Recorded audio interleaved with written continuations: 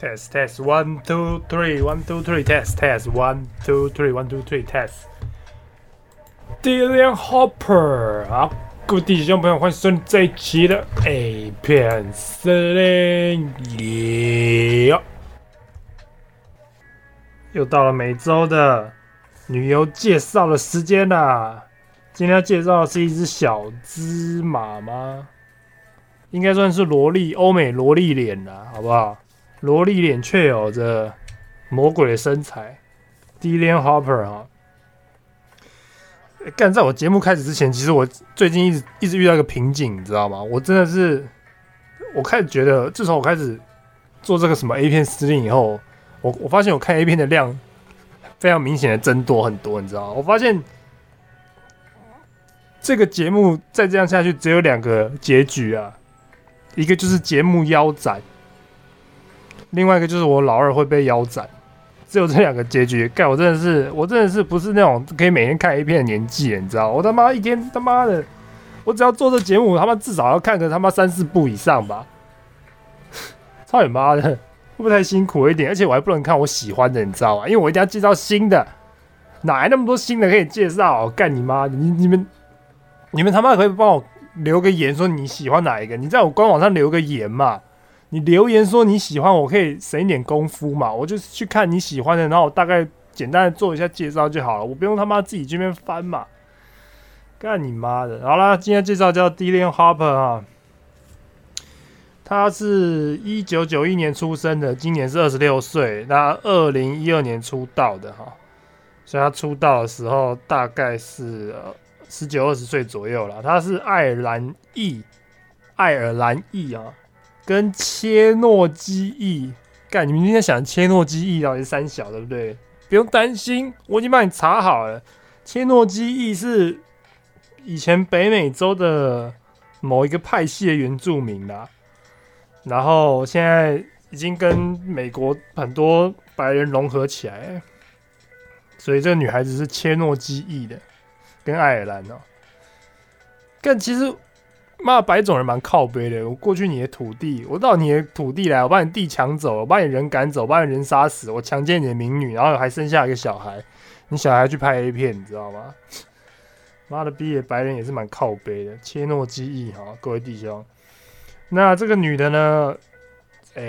其实她外貌看起来还算是白种人啦，感觉还是白种人哦。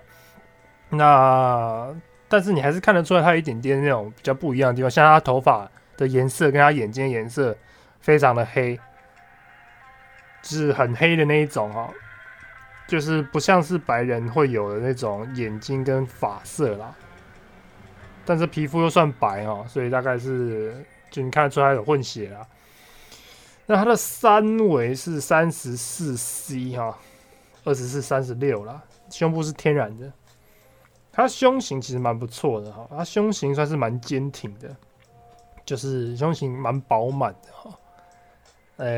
乳晕颜色也不错哦，整体来讲胸部感觉评分还蛮高的啦，就是难得看到如此优良的胸部哦，就是很适合当女友型的那种胸部，不会太大也不会太小，看了刚刚好那种类型。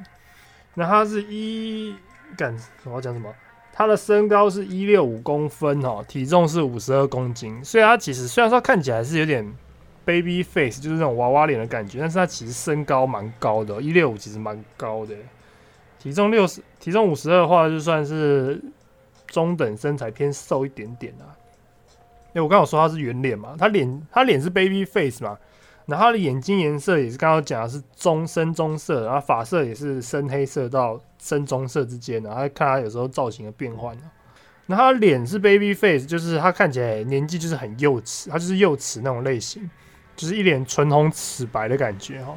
我自己是不太喜欢这种类型的，但是他在欧美好像很受欢迎啊，他在美国算是前几名的，就是 Pornhub 上面一直都是高居热门榜首的前几名，好几年了。据我的观察是这样子啊，脸比较圆哦。那它的特色是什么？它的特色应该是它是那种属于那种活力健康类型的啦，有点像我之前介绍的那个什么莉亚高迪，头大概有点类似风格的感觉啊，都是那种很有活力啊，很健康啊，然后不会像身上也没什么刺青的样子，身上好像没有刺青哦。然后就是走那种清新健康路线，但是又有一大票粉丝啊，他粉丝其实还蛮多，而且他拍的片子口味都算是比较淡一点啦。我只有看到他有一部，我只找到一部，他有一部是走后门有钢胶的片子啊。欧美照来讲很喜欢拍这种类型的片子，而且尤其像他这种出道已经蛮久了，但是他只有一部，而且他在那一部的时候，表情看起来蛮不愉悦的，而且所以其实我也不是很喜欢这种类型的女优，所以我看了会觉得大概扫过而已啦，我也没有很认真去看。不过呢，如果你是喜欢这种，如果你口味比较好，如果你是一个就是稍微还刚开始看 A 片，或者是比较正常一点，没有像我这种心理已经有点走向极端、有点变态的话，那你看这个应该 OK 啦，应该对你来讲是蛮适合入门的一个欧美的女优。虽然说她今年26岁，她年纪已经，其实老实讲，他们26岁这种年纪已经开始有，而且她是在这种产业里面打滚哦。身体的操劳度应该是蛮高，我看他那个最近的照片好像有点略有老态出现了。看来他那个演那个他的 baby face 大概也撑不了几年了。